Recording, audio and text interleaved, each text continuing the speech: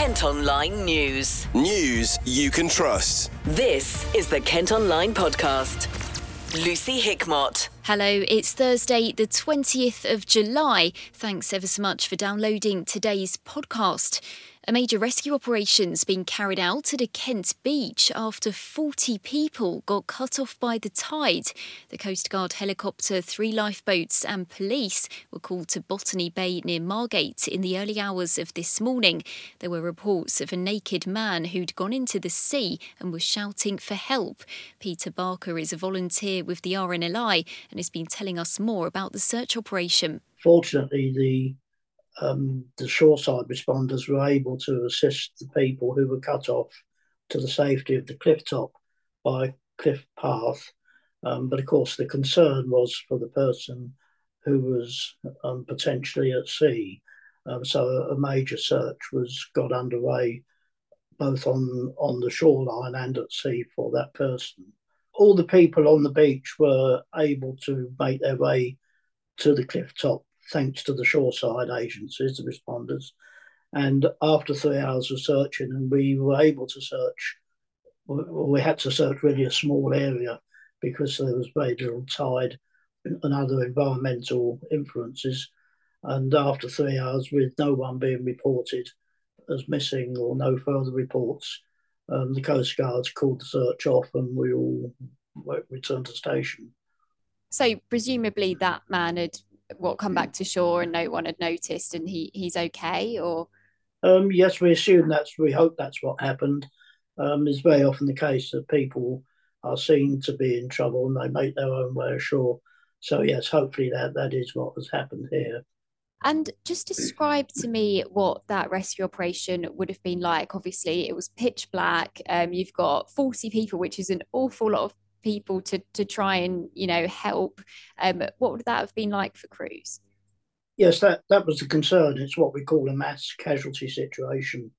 I mean, even though it's height of summer, the sea is very cold this time of year, and it's difficult searching in the dark. Fortunately, the helicopter's there to provide the illumination, but for the lifeboat crews, it's a case of as many pairs of eyeballs as possible with searchlights and stopping to listen to hopefully find them. And how dangerous can it be on the coast? Being cut off by the tide, you probably think it's not going to happen to you, but is there kind of a warning or a message to people? Yes, it's particularly around the coast of Thanet and between Margate and Broadstairs, but elsewhere in Kent, there are bays where people can get cut off by the tide. And we urge people to check the tides. If it's an RNLI lifeguarded beach, talk to the lifeguards because they have the local knowledge and the information. But this is very often what happens. People come from outside of the area and they don't appreciate that you can walk around a headland and then within an hour that headland can be cut off by water. And the danger is that they try a self-rescue. So if people are in that situation, they should just sit tight and call for help. Dial 999 and ask for Coast Guard. We're in our really busy period now, with the schools breaking up. Hopefully the weather will attract a lot of people to the beach, which we like to see.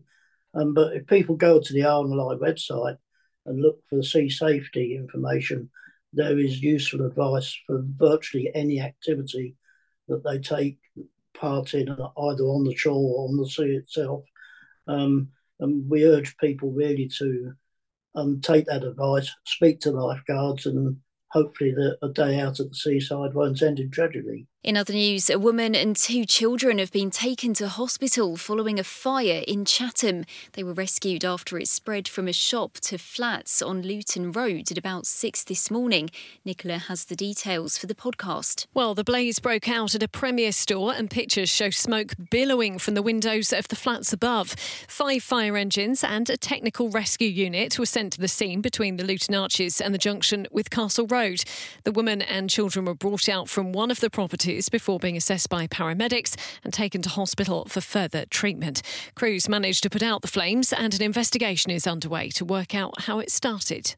Next up today, people living in Whitstable say they've been left feeling intimidated after more than 100 teenagers gathered on the beach. It's claimed the young people have been wreaking havoc in the town, drinking alcohol and being loud. Over the past few weeks, police have put dispersal orders in place to try and stop antisocial behaviour. A man's been charged with firearms offences after a fight broke out between three people in Dartford. One of them was reportedly seen brandishing a weapon in William Mundy Way back in May. An 18-year-old's also accused of possessing a blade and being involved in the supply of Class B drugs. He's due at Crown Court next month. There's significant disruption to health services in Kent as senior doctors are out on strike. Routine appointments have been cancelled and it's claimed patient care's at a virtual standstill. Hospital consultants have walked out for 2 days over pay, with their union describing a 6% offer from the government as insulting. Tom Dolphin is from the British Medical Association. If you want the service to be staffed properly, then you have to be able to attract and recruit and retain staff. And as I've said, we are competing with other countries with much nicer weather than ours who are offering double the NHS's salaries or even more, and people are responding to that. It comes as rail workers stage another day of industrial action with a severely limited service on southeastern trains. As well as their pay dispute, they're also protesting the planned closure of more than 100 ticket offices across Kent. Disability campaigners say if there are no staff in stations, it'll limit their ability to use public transport. Kate's been chatting to Christine Tongue from Access Thanet. As disabled people, you need someone there. If you've booked disabled help to get on a train, you need someone there to put the ramp out, to advise you what's going to happen next. Someone to check that at the other end there'll be a ramp for you to get off with your wheelchair or your scooter or your sticks. And if there's no one there to consult, then how can you be sure it's going to happen? I think a lot of disabled people are not travelling because of the problems of booking disabled help. I'm not. I'm too scared to get on a train at the moment because I'm a bit fragile, really, at the moment because I've had major surgery and my legs don't work hardly at all. But a lot of disabled people, blind people, for example, are very worried about what kind of help they'll be able to get and where to go for it. You can't go searching around a station for the one person working if you can't see, and you can't go searching around if your legs don't work and you're on sticks. Whereas going to a ticket office is in Ramsgate Station, they've got a ticket office which says tickets and information, and that's what you need. What else do you want? I know the government has said they plan to sort of shift to online booking and online booking system, self-service machines in train stations, and also pay as you go. Could you tell me why a self-service ticket machine wouldn't be accessible to somebody with a disability? There's one at Broadstairs Station. I've got pictures of me trying to use it from a mobility scooter. You can't reach and you can't see, because they're geared to people standing up looking down at a screen. Well, if you're looking at it sideways on and it's slightly tilted, you can't see it. Plus, I've got arthritis in my fingers. The ticket machine in Broadstairs, which is where I live, you have to thump it really hard to get it to respond. So if you're standing up on sticks, you're thumping this machine and you're not even able to work out how you get a ramp put on the train, how you use your disabled rail card, and what your ongoing journey is going to be like. It's impossible. It's just impossible. There'll be more walkouts from the RMT union on Saturday. Kent Online reports. Firefighters have spent 4 hours at a house fire in Herne Bay. 5 engines and a height vehicle were sent to Sanderling Road just after 8 last night. It's not known yet how it started, but no one was hurt. Residents have started a petition to install a fixed barrier in a park in Strood to deter travellers. It's hoped it'll prevent unauthorised encampments from setting up in the area opposite Bly Primary School. It comes after a group of caravans was spotted by the school last week. 2 dogs have been rescued after being found abandoned in a poor condition in Harrietsham. A male poodle and female Labrador were discovered in Hogbarn Lane and taken to the vets. The RSPCA are investigating and say the dogs might have been dumped from a vehicle. The controversial illegal migration bill is set to receive royal assent today and become law. Under the policy, anyone who arrives in the UK via small boat won't be able to claim asylum here. The government says it'll deter people from crossing the Channel. Kay Marsh is from Samphire, which works with refugees in Dover. She's been telling Kate what it was like to find out the bill had been passed. It's a very dark day to hear that news. Obviously, it's something we were all half expecting. We were quite hopeful with the challenges in the laws recently. But yeah, it's come as a bit of a surprise. It's happened a lot sooner than anybody thought as well. Do you think that there was an element of they wanted to push this through as quickly as they could, given that we are in the summer period where traditionally we see more crossings across the Channel? Do you think that that has had something to do with how quickly this has come through? Yes, absolutely. I think Rishi Sunak is very desperate to convince people that his plan is working. He made a trip down to Dover fairly recently while the weather was still quite bad, so the crossings haven't really picked up again yet, and claimed that obviously it was the plan that was making the crossings go down. But yeah, very soon after we saw the weather got better and obviously the crossings started again. So I think, yes, they're very, very, very hell-bent on proving that the plan is working when it isn't. As you said, we've seen some record levels of crossing so far this year. Do you think that this bill is going to have any impact on how many people cross the Channel at all? Is it going to deter them from making the journey? No, absolutely not. We've seen that deterrents don't work. We've been using this for well over a decade now, and just the deterrent policies have just got more and more cruel, and nothing has worked. The numbers have not gone down at all. They've actually continued to go up. We're unsure if the messaging actually makes it across the water, if people are actually aware of everything that's going on over here. And then, of course, you have to think of it like the Channel is a very short, very small part of a much longer journey for most people. So once they've made it through, across Libya and the Mediterranean and places like that, crossing the Channel, although it's very dangerous, is a very small part of it. And I think once you've made it that far, nothing's going to deter you. So rather than deterrence, would you be keen to see more safe and legal channels open to people that come across the Channel rather than the threat of sending them away? Yes, absolutely. It's the only thing that is going to work. Rishi Sunak said himself he would be opening up new legal safe routes. We still don't know what those are going to look like or when they're going to be available and to whom. The only thing we've seen work around migration in the last few years is the humanitarian visas that we used to help the people in the Ukrainian situation. Obviously, lots and lots of people brought here very quickly, safely, legally, without having to get into small boats or indeed navigate the asylum system at all. That is the only thing, the only policy we've seen that has actually worked. Obviously, resettlement schemes are very, very narrow, and there's a huge section of people from around the world who have a right to come here and claim asylum, but currently don't have a safe and legal route to do that. And the only way they can do that is by making it here and then making their claim for asylum, which is why we see so many people washing up here in small boats, because they just don't have another way. If there was a more sort of broad catch-all route, safe legal route for people to claim asylum at an embassy or start their application online or at a process centre without having to be on British soil, that's how we stop the boats. That's the only way we stop the boats.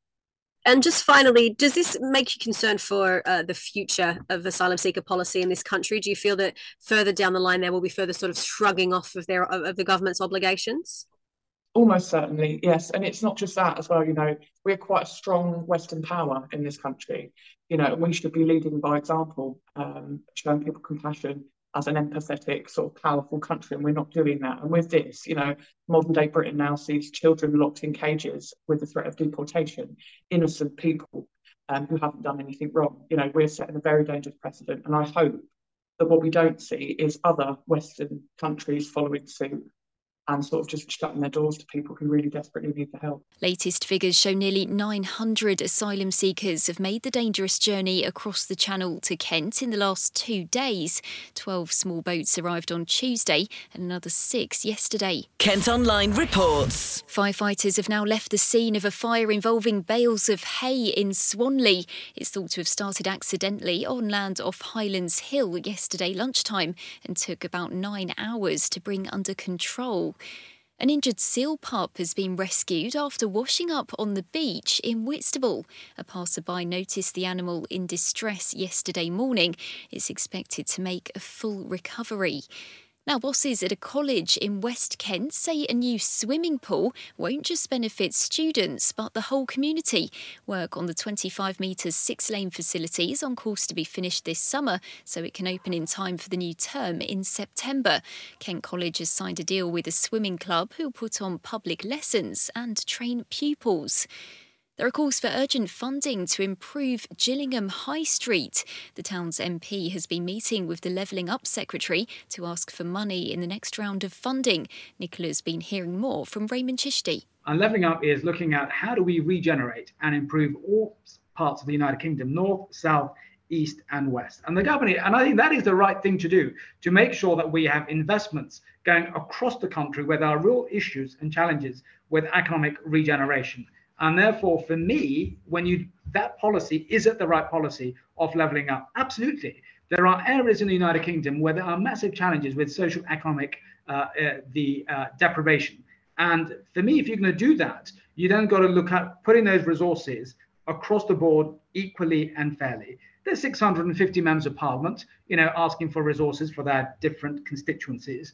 And it's my job as the Member of Parliament for Gillingham and Rainham to say, look, if the government's key initiative is about levelling up, is to address the deprivation, social economic challenges in different parts of the country, they've set up the criteria, then on that basis, Gillingham, in my constituency, the town centre, High Street, needs its fair share of resources. We put a bid in for 20 million for the regeneration improvements in Gillingham High Street. And it would open up transport, the disused rail line between the docks, Gillingham and High Street, foot flow across the board, improvements in the High Street and a knowledge hub. And that bid was a really good bid. And speaking to Vince Maple, the leader of the Labour-run Medway Council, the other day, he said to me, Raymond, our councillors in Gillingham supported you on that point, with that bid last time, and therefore there was a consensus across the board from the opposition, the Conservative group at the time, and the Member of Parliament to say, levelling up Gillingham, that bid on Gillingham open lines was the right way forward. We didn't get that bid, the funding from the government. So my point to Michael Gove was, look, if I am to have confidence in how resources are allocated fairly, and for me across the board in Parliament, in my 13 years here, I've always said we should do things on merit-based system. We should give resources fairly. And I don't want to ask any favours. I shouldn't be. It's not about that. It's about we need our fair share of resources in that.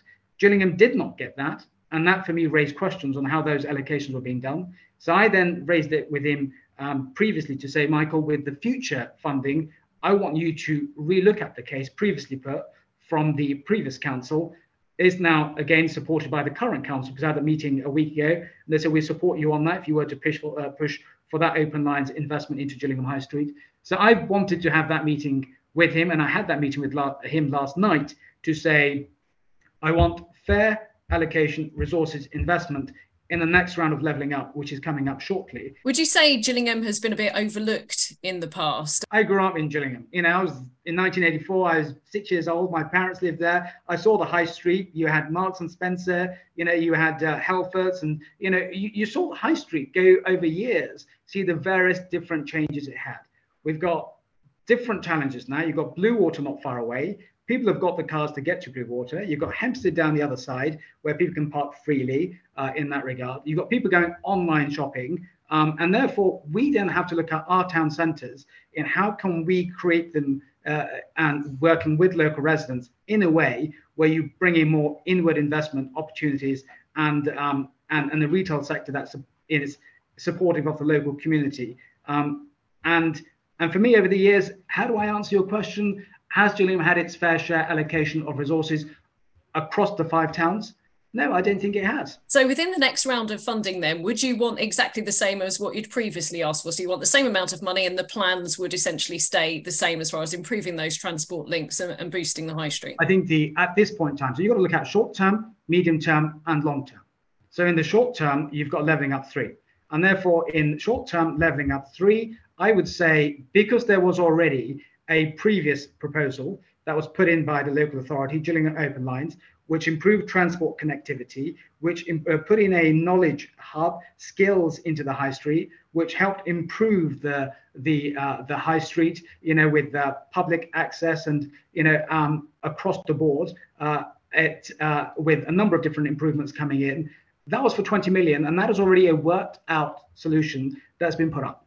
So I think in the short term, I think if the government's looking at levelling up 3, I think the previous bid was a fantastic bid. We have to do everything we possibly can to ensure that, everything working with local residents is done to ensure that our local high street is vibrant, and we have, as many people visiting it as we can get. Kent Online reports. Building work has started on a new sports hall in the grounds of HMP Maidstone. Permission was granted for the old hall and swimming pool at the prison to be demolished in 2021.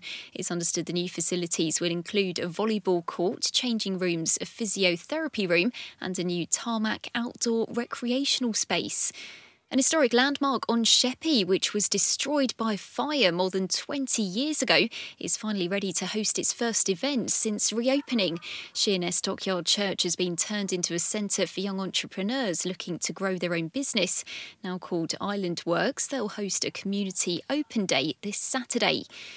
Now, this is an incredible story. A cat's been found alive under the floorboards of a house in Ramsgate 5 weeks after going missing.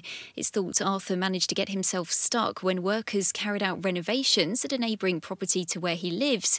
Our reporter Millie Bowles has been speaking to owner Joe Rymil about what it was like to get him back. Just the most amazing feeling ever, because he's so incredibly loved and he was so missed, and Florence, his sister, was missing him terribly. So when I first saw him, I couldn't believe it was him, couldn't believe he was still alive. He's lost 50% of his body weight. So no one can believe he's still with us. The vet, me, all the neighbours, no one can believe he's still alive, but he's still with us. And how did you find out that he was stuck under the floorboards? There was an Airbnb guest staying at the house. It's literally 3 doors down. There was an Airbnb guest staying there, and she messaged the owner to say that she could hear meowing coming from underneath the floorboards. We have a road WhatsApp chat, and so the owner of the house immediately put a message on there saying, "Oh my God, could this be Arthur?" And from that message to us physically getting him out was 12 minutes. All the neighbours went, everyone came with tools and food, and Lee, who lives at number 2, was amazing. She managed to get the floorboards up and move some pipes to one side, and then he just crawled out and crawled into the room. So most amazing feeling ever. Nobody could believe it. Nobody could believe he was still with us, and I can't believe that he was literally 3 doors down for 5 weeks. But he was, and despite he's come through everything, despite losing so much of his body weight and all his muscle and everything else, he's been on a drip for 24 hours, which has rehydrated him a little bit. We're encouraging him to drink as much water as possible and to just regulate his food intake so that he's not. When we first got him, he was just inhaling food. He couldn't get it in him, and he was desperate for food. But over the last couple of days, we're gradually managing to regulate that just by giving him tiny little amounts. But it's almost cruel, actually, to give him such tiny amounts when he's so hungry. But we did do that, and that's really paid off, because now we can leave a little bit of food down and he will regulate it himself like a normal cat.